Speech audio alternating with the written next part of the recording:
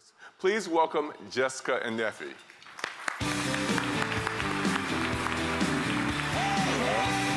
So, as you heard, my name is Neffy Anderson, and this is a brand new episode of the Path Less Traveled series, a web series spotlighting millennial entrepreneurs who successfully turn their passion into a lucrative career. Each episode is packed with actionable advice for your start, run, or grow your business. Today's guest is writer, philanthropist, technologist, Jessica Santana. Now, I know you heard the little spiel, but let me give you the rundown on Jessica, okay? Jessica is most known for being the co-founder of New York on Tech, which is a nonprofit organization that provides opportunities for minority students to gain the knowledge, the resources, and the mentorship they need in order to gain competitive edge in the technology field. Now, I know you're looking at her like, Jessica, she kind of looked familiar. Like, did I see her in the bathroom? Did I sit next to her on the bus? Well, if she looks familiar to you, it's because Jessica is on this year's Forbes list. That's right. Jessica is on the Forbes 30 Under 30 list. That's right. You feel the love? You feel the love? I do. I feel all the love. Yes. Jessica is on the Forbes 30 Under 30 list under the education sector for New York on Tech. So basically, in a nutshell, she helps the future create the future. So in addition to being on Forbes, she's been featured on a host of different outlets and websites like BET and CNN and the Huffington Post, and now the Path Less Traveled series. Yes. Jessica, thank you so much for giving me the opportunity to talk to you in front of a group of my friends. Yeah, no problem. I'm really excited to be here. So when you invited me, I jumped at the opportunity. I'm so glad that you did. Just like how in church, when they give you a moment to take out your Bibles, I'm gonna give you a moment to take out your phones. Jessica is gonna be dropping gems, y'all. And when she does, I need you to grab them up and make sure that you live tweet this episode using the hashtag TPLT series. You got it? I don't think they got it. You got it? Yeah. Okay, all right, so Jessica, let's start from the beginning. Yes. So you actually went to college to get a business degree. Mm-hmm. But in your senior year, you realized, like, I don't like business no more. Mm-hmm. And you decided to, once you graduated and got your degree, to go right back in and get your graduate degree in technology. Yes. Now, a lot of people, when they realize that the path that they're on isn't panning out to be like what they expected it to be, they kind of wait there for a little bit. Because it's like, man, like, this is what I thought this is supposed to be like, so let me hold on for a little bit. But you didn't hold on, you let go. Mm-hmm. So talk to me about the mindset that you were in and how you were able to recognize that business was no longer a passion. You wanted to transition into technology, so much so that you passed up offers from top firms, JP Morgan. You was like, no thanks, Deloitte, no thanks. Talk to me about that. Yeah, so I had an opportunity back in 2009 to study abroad in Hong Kong, and I spent 6 months there really reading industry reports, spending a lot of time trying to understand what the new trends were going to be in terms of leading what 21st century business and 21st century skills look like. And at the time I was in college, I was in undergrad, I was majoring in accounting, and I was on track to being a CPA. I had internships every single summer after every year of my college career, but at some point you realize that though you are succeeding academically and you are on track to graduating with honors, if you're not dedicated to this field where you're gonna have to sit down and study for the CPA, then you have to make some decisions on whether or not you're going to continue. And what people don't know is that when MySpace.com came out in high school, I was teaching myself how to code. So all the technical skills that I developed, I was self-taught. Before there was Codecademy.com, before there was Udemy.com where you can get all these courses available online, there were actually just really long HTML pages on places like Mihente.com or BlackPlanet.com that were teaching you how to code. Now it's a lot more intuitive because it's such an in-demand skill. But up to that point, when I was in college, I was majoring in accounting. I was side hustling, for lack of a better word. I was side hustling and working with a lot of local businesses to help them with their redesigning their digital strategies, making sure they had full functioning websites, making sure that they were having, they had the necessary technical infrastructure to actually scale their efforts. And at that point, when you realize that most of your time, the time that you should be spending, studying for your licensing exam for the CPA, you're actually dedicating it to all tech stuff. I came at a crossroads, and Hong Kong was a experience for me where that's where I made the decision, where it was like, if I don't make the decision now, I'm totally going to regret it. And I think oftentimes when people think about it being hard to actually switch careers, I actually thought it would be hard not to switch careers. Because at the end of the day, when you're waking up in the morning and you're staring at yourself in the mirror as you're brushing your teeth, you have to be really proud and really happy with who you are and the person who's staring back at you. And so for me, emotionally, physically, I knew it would actually be harder to stay where I was at as opposed to actually making that leap of faith and seeing where technology took me. And it took me all the way here. So I'm really proud of that decision. I'm proud of that decision as well. But guys, I need to let you know that we have a jumper, okay? Because you're talking about leaps of faith. That was one of many. So when you graduated college, see, a jumper. Yeah, we got a jumper on board. When you graduated college, you were making the big bucks. You were taking home 6 figures, and not many people do that right out the gate. Mm-hmm. You were going so far as making 4 times the amount of income that your parents brought home. Yeah. Talk to me about how that changed your relationship with money, as well as the relationship with your family and friends, being the breadwinner of the crew. Yeah, so what a lot of people don't know is that I'm the first person in my family to get a college education, to get a graduate education. Thank you. Thank you. When I think about my parents migrated here from Puerto Rico, and my prayers are with them right now.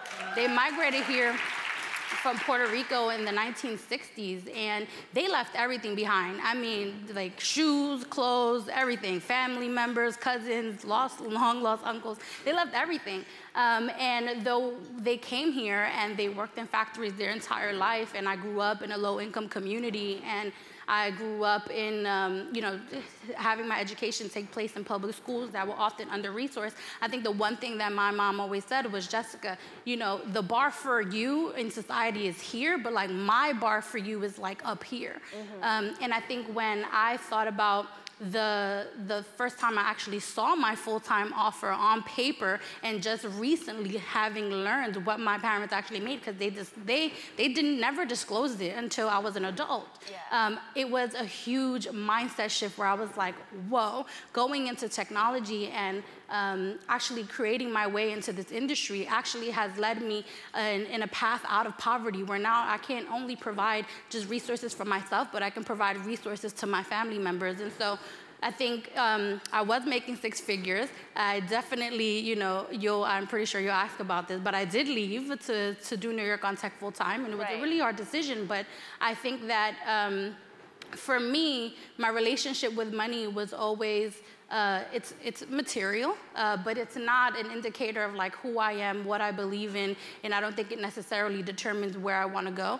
And I think my parents, they never equated my success to it being monetary. I think they always equated my success to you come here and you live the life by the decisions that you make, as opposed to the default situation that you find yourself in. And I think that was really powerful for me early on, where even making 6 figures, it wasn't like, ooh, I was like, I'm oohing for you. So rich. Right. Ooh. Yeah. Yeah. So talk to me about how you were able to sustain yourself, once you decided to start your nonprofit, because, money rule the world. Yes, money does rule the world. But to be honest with you, I wasn't one of those people that jumped straight into entrepreneurship. I didn't hate my job or anything like that. I actually really liked my job. I worked really hard to get my job, and I went to grad school for my job. And so at the time, I was consulting with public sector agencies and financial services organizations, and helping them really think about the internal products that they were creating for their, for their customer base. Because God knows these institutions, they're very IT conservative. But I think I really enjoyed what I was doing. But back in 2015, I got a seed grant from Camelback Ventures, and they said, hey, we love what you're doing with New York on Tech. We want to invest $50,000 in you if you hit certain metrics, and the only thing you have to do is take it full time. And so I was like, that's a decision to make. And when I think about all the hard work that had gone in months prior before even getting to this point, you know, New York on Tech was something that we started on the back of Starbucks napkins one very frustrated Labor Day weekend in upstate New York, where we were trying to figure out, my co-founder, Evan Robinson, and I, we were trying to figure out, like, how is it possible that as public school grads who grew up low income, who were first in our families to do anything, to become entrepreneurs, to be college grads, how did we get here, and how do we get our communities here with us? So we like infiltrated the entire Starbucks. We had so many napkins everywhere. They eventually asked us to leave because we were taking up so much space. But that brainstorming session is what led to the design of New York on Tech. And it just so happened that a few months later, this passion project that we had, which we never intended to take full time, someone wanted to invest in it. And I said to myself, well, hey, if it's $50,000, it's not a lot, but I feel like I need to try because if I do fail, I don't think in a year from now I'll be any less employable. And I did have savings, so I was very risk averse at that time because I truly didn't have the privilege of just like leaving, coming from the background that I come from. Right. So talk to me about your mentors along the way, because one of the things that you're a stickler about is mentorship. Mm-hmm. And, you know, you made it a point to say that although you've been blessed to have mentors throughout your entire career, no one looked like you, mm-hmm. no one shared your backstory, you had no one to relate to. Yes. So talk to me more about why that was an issue for you, why it was so important for you to see yourself represented in the mentors that you had. Mm-hmm. And talk to us about how you got those mentors, because everybody is kind of like a delicate dance, right? You want a mentor, but it's like, do you ask? Do mm-hmm. they choose you? Do you choose them? Like, how does that work? Yeah, for sure. So I firmly believe that you cannot be what you cannot see. Mm-hmm. And that's how I feel. I've felt that way ever since I was young. And I think for me, a really strong role model for me on TV was always Sonia Sotomayor. And knowing that she grew up in the projects and in the Bronx and also attended public schools, but then went off to do amazing things in her career, it was really important for me to see that. But then when it came into my personal life and the mentors that I had at that time, they didn't come from my background, and I think it helped. I don't want to ever say that like my mentors, because they didn't have my background or they didn't share my story or they didn't reflect the community that I was from, that they were not helpful. They were super helpful, and it's so important to build allyship across differences anyway. But I think that for me to truly believe that a leader can come from where I was and actually have them in my purview is completely important, because there are certain issues that I can't come to certain mentors about because they don't understand the experiences of people of color, or they don't understand the experiences of women, or they don't understand the experiences of people who are literally the first generation in this country to actually keep up the momentum where their last names are going to leave a legacy behind. You know, I want the Santana family name to mean something, and not just that everyone prior to Jessica Santana dropped out. No, I want it to leave a lasting legacy. And I think that when I think about the mentors that I had, like, though professionally they were really helpful and they were really direct, there were certain personal experiences that totally, like, trumped certain things that I was going through professionally. And you can't, a lot of times, separate those two things. And so for me, I think it's really important to have people who reflect your stories and levels of leadership, because how could you ever believe that you can also reach those heights if you've never seen anyone else do that? And if anything, that's actually really discouraging. And in the age of social media, all I have to do is go to google.com and see who's on your board, see who is in your leadership. And if I'm not there, and no one that I know, or no one that like even remotely reflects a little bit of not privilege, right? Yeah. Then how could I ever feel like that's a place for me, right?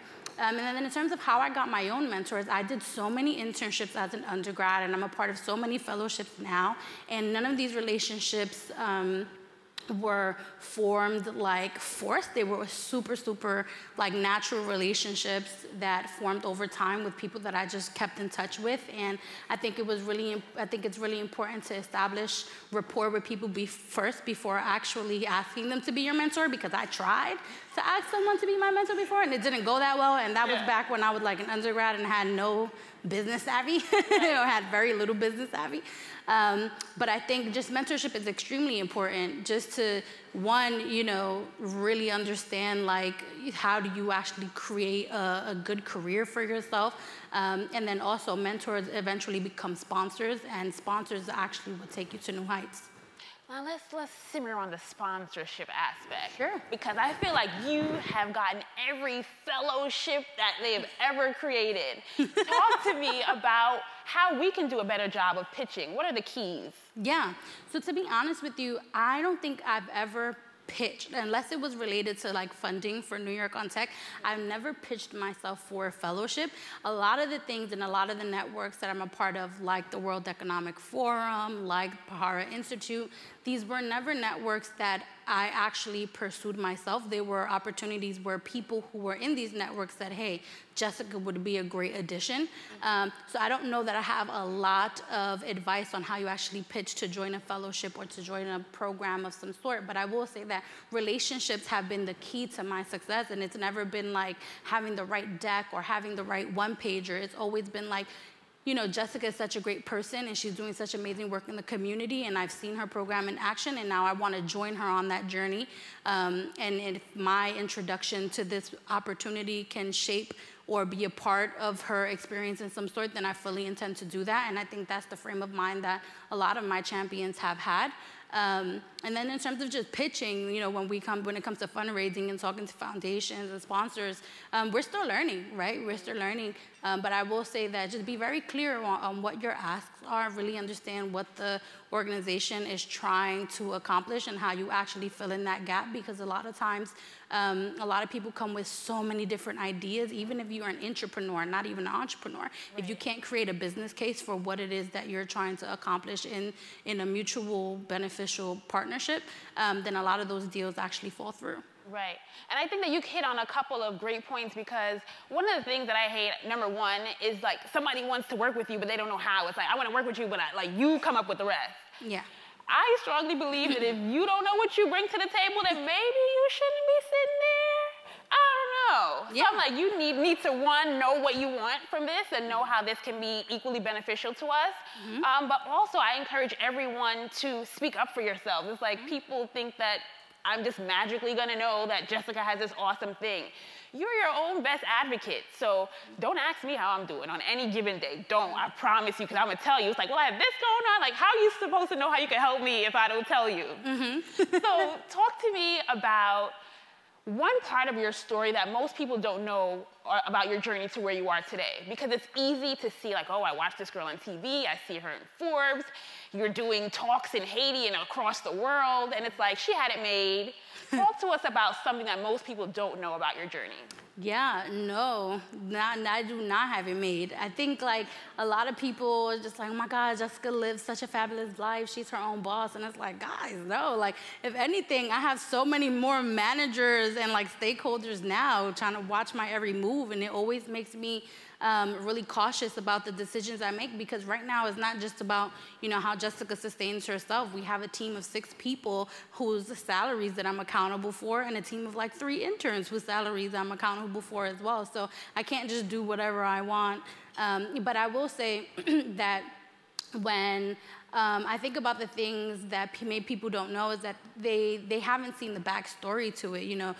It wasn't like, we got this $50,000 and then that's it, and then all this money started coming in. It was like, we got this $50,000, now we have to have a really strong logic model for our programs and actually find more investors, because when you get one-time grants, those things are great, but it's even better when you can get multi-year commitments from foundations, which we have now, but it wasn't always that way. And I remember maybe 6 months into the entire process, thinking to myself like, well, if in 6 months we raise no money, I'm gonna have to go back. And then no students get opportunities in the community that I'm from to actually explore what a career in technology could look like. And so that level of grit and that level of resilience requires a lot of work. What a lot of people don't know is that I was tinier than this, right? I gained weight in this process. I've lost sleep in this process. I got dark circles in this process. And though on social media, media, I never like share my problems because I truly believe they were first world problems. And truly no one ever said like, Jessica, you have to do this. This was a decision that I made. I don't complain about it because being in Hong Kong and then having internships in Sao Paulo as an undergrad and just being able to see how other people in the world are living, and I just really don't feel like I have any excuses to not be great because I have shelter over my head, I have a good income coming in, I can pay my bills. Listen, and you're I not should just be happy. girl. You are the epitome of great. Thank you. And you know, one thing that I realized that I think for me, most people don't know about your story is that you were adopted. Yes. And that back in the day, you were in a little riffraff gang. It wasn't like, you know, it wasn't any criminal activity, but you know, it's like kids being obnoxious and silly. So talk to me about how being adopted and how being in a gang changed your lens of life. Yeah, and so I wasn't a part of the Bloods or Crips. It wasn't like that. It wasn't like that at all. It wasn't criminal activity. It was more like, you know, you have your crew and you dance on trains and you're hustling for dollars, which is why I always advocate for kids dancing on trains because I know what it means to not dance on a train. If you're not making an income dancing on the train, that means that you're doing something else that's going to generate income that actually is not good for your community. So every time someone gives people a side eye when all they want to do is dance on a pole and they're not hitting you, I kind of, you know, I have to take, sometimes I have to check myself because I'm kind of like, no, they could be doing a lot worse things. Right. You know, just let them dance. Train pole, train pole. The train pole. Yeah. Yeah. The train pole. Yeah, clarification. Yeah. And so, so, you know, you had your crew, and we used to just be super obnoxious, right? Like banging on trains, being really, really loud. And at the time, you know, that's just what we did. We were fun and we were lively, but there was never any malicious intent behind it. And I think a lot of times, that narrative gets silenced because there aren't enough stories in the media of the people who are loud and super obnoxious and maybe a little hood like I was, right? Or I still have hood in me, but like... you sophistiratchet. Yeah, you know, sophistiratchet. Yeah. You know, there's not enough stories about like, hey, you know, I come from here. Right. This is where I've made it, unless you're like celebrity Jay-Z, right? No, it's like there's talent out there and there's talent in these communities and you should totally want to not overlook them and actually bring them to the table, to the conversation, because though you may not always agree with their perspectives, it doesn't mean they don't have any value to add. I love it. So, right? Isn't she awesome? You started New York on Tech with your best friend. Yes.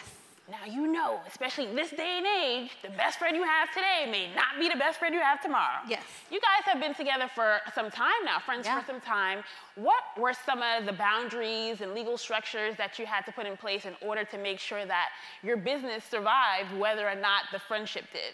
Yeah, absolutely. So Evan Robinson, he is my best friend, my co-founder, my confidant, my brother. Him and I actually met in 2009 during an Ernst & Young Leadership Summit, and we realized that we grew up in the same neighborhood, and we both went to Syracuse University together. And because of that, there was just a natural bond and a natural affinity to each other, and we developed a really strong relationship in undergrad and in grad school before even starting New York on Tech. So when it came to protecting our organization, you know, nonprofits have bylaws, they have board of directors, they have boards of advisors. We don't make any decisions without their input. And so one, I truly believe that if I were to pass away tomorrow, New York on Tech will still live on because I know how relentless Evan is about the vision that we have to serve students across all of the 5 boroughs in New York City to ensure that they have access to opportunities that by default of the communities or the zip codes they represent, they don't have access to. I have no doubt in my mind that he'll continue that legacy. But from a more tactical standpoint, yeah, nonprofits have bylaws and they have boards, and we can't even sometimes make decisions just by ourselves because we have an idea. There are a lot of things that we together have other people that make decisions on behalf of NYT for us. Sometimes we agree, sometimes we don't agree, but at the end of the day, how you build your team and who you invite to your board as a nonprofit is really important. You want to make sure that they're equally as invested, and I can say that our board members are super invested, and they've been with us since New York on Tech was just an idea, and have helped us get to this stage or even to the Forbes list. And I feel that without Evan, regardless of without Evan, regardless of all the success, it would have been even more hard. Right. Because entrepreneurship is lonely as it is, but he has made this journey extremely fun for me. I love it. I think the key there was that you got a board. You got to have somebody to hold you both accountable as well. For sure. So I know that you guys are taking steps to close the diversity gap. Talk to us about how we can take steps as a country to close the pay gap. Because coins are important. Yes, coins are very important. I think that a lot of companies just look at the numbers and they'll say like, I want 50% women, I want 50%, men. But then like you left transgenders, right, out of that conversation. You left people out that don't even identify with any of those out of the conversation. So for me, I'm always more impressed with companies that don't look for a 50-50 split, and they look more for how do I actually keep, like, if I have 15% women today, how do I actually take these women and actually give them an opportunity to excel at the leadership level rather than them actually having to find opportunities elsewhere. And so for me, the way you address the pay gap is, one, recognizing that you may be a part of the problem, because transparency is saying that these are what the numbers are, and our authenticity is actually saying, hey, I'm actually part of the reason why the numbers are this way, and recognizing that, and recognizing and publishing those reports. It's not enough to just say like these are the numbers. You have to take action. And I think the cool thing about technology that I love is that we're really into listening to our users. It's products first, and I think diversity up until this point and inclusion up to this point has not been treated as a product. It's been treated as a charity, and until we actually see the business return on investment for how you get more people of color and women of color and women and LGBTQA and just everyone a seat at the table in a way that's equitable and fair, then I don't think we actually solve it. I think we actually continue to perpetuate the systems that don't, that don't let us flourish in the first place. So I don't know how we get there, but I think the first step is recognizing that, you are also a part of the problem, and that numbers are not enough, and you can't treat diversity like charity, because if you do, then you don't actually make you don't make a difference. I absolutely agree.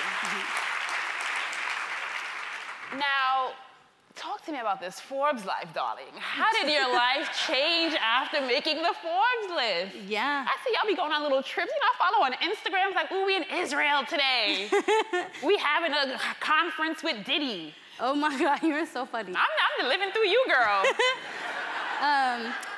Being on the Forbes 30 under 30 list is a great honor and a great recognition, but I still work. I think a lot of people are just like, oh, she's on the list, and now all she does is travel. It's like, no, I'm on the list. I get to all of the events, but like, midnight hits, and then I'm back at home, and I'm busting out emails that I didn't get to actually send out during the day. So it's a fabulous life in terms of having that stamp of credibility. The network that they provide is really fantastic. I think I've met some of my closest confidants through the Forbes 30 under 30 list network, and so if I had mentors before, I feel like I have a plethora of mentors now. But I will say that everyone on that list is still working. And everyone on the list is still hustling, and there's no one that just takes the honor and kind of just sits on it and takes advantage of all the resources without going home and realizing that there's work that still needs to be done. Right. And I think that even if you're on the right track, you'll get run over if you just sit there, So it's like once you achieve certain levels of success or any type of success, you have to work on maintaining it. Yeah. So talk to me about the plans for scaling your business. What's next for New York on Tech? Yes. So, Nuffy, you're going to get me to talk, and I'm not supposed to. No, So, I think New York on Tech, we are really invested in making sure that students in New York City have opportunities to gain the skills and the internships that actually lead them to successful lives in tech. But I also recognize that the issue is a local issue in terms of how it manifests here, but this issue is also relevant in Austin, it's relevant in Chicago, it's relevant in Los Angeles, and so we are trying to figure out what a national expansion looks like at the moment, but I think we're taking steps to make sure that before we go anywhere else, that our platform in New York City has been solidified and that we wouldn't be making any programmatic changes to what we do in other areas because it might not work the same. I'll also say that all of our partners now, they actually have offices everywhere. So we've already been in conversations with them about, if you're supporting us here in New York City, then let's just take the model to another city and see how it goes. And so that's more like 2018, 2019. But right now, we're just really focused on having a good, successful school year with the students we have now and building out our alumni programs. I love it. So authenticity is important to you as it is to me. I feel like being your authentic self is like that part on the job description or your resume that nobody tells you about. It's like the thing that everybody's looking for, but they never tell you. Mm-hmm. And so a lot of times we often show up to these jobs and in these roles and we feel like we have to be somebody that we're not in order to fit in. I've been there. So talk to me about what working in predominantly white and male environments has taught you about yourself and being true to who you are. Yeah. So I'll be honest with you, I'm not scared of those spaces. I'm not scared of men and I'm not scared of white people. I mean, it's just, I'm not. I think that you just can't be, right? What are you gonna do? For real. But I also recognize that that's not the narrative for everyone, and I can't sit here as a Latina and as a woman and just speak on behalf of an entire population of people. But I will tell you this, I will say that for me, authenticity is what I lead with because I don't have the privilege to lead with anything else. Has that come to a cost at my career? I'm not sure yet, right? I'm still really young in my career. Has it stopped a business deal from coming through? I'm not sure because these things you never know, right? Was I getting paid the same as other consultants at Deloitte and Accenture? I don't know because no one's transparent about it, right? But I will say that every day I have to make a decision on whether or not I'm going to bring my whole self or not. And I choose to bring my whole self no matter what kind of impact that's going to have on my career because it's just too hard to not be me. I've tried it, while everyone may have been going through imposter syndrome in their careers, I was going through imposter syndrome in college, right? Where I was the only Latina accounting major. I was the only Latina in my graduate program in technology. And so I went through all that already. So when I came to the workforce, I was just tired. Right. I was just you're gonna have to just take me for what I am, you know? And I would just want you to let me know if I'm ever overstepping any boundaries. But for me, I was always a top performer. I skipped an entire promotion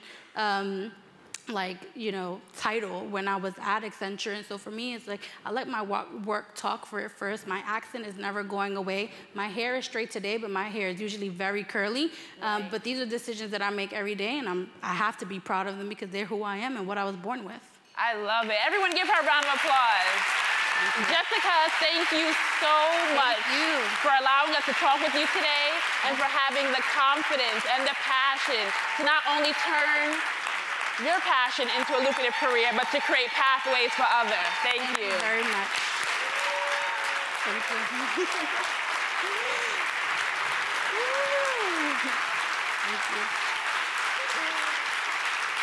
Thank you. This is totally inspirational. Two very, very young ladies have their heads on their shoulders, know what they want to do, know what they want to say, know how to say it. It's an inspiration for those of us who are a little bit older.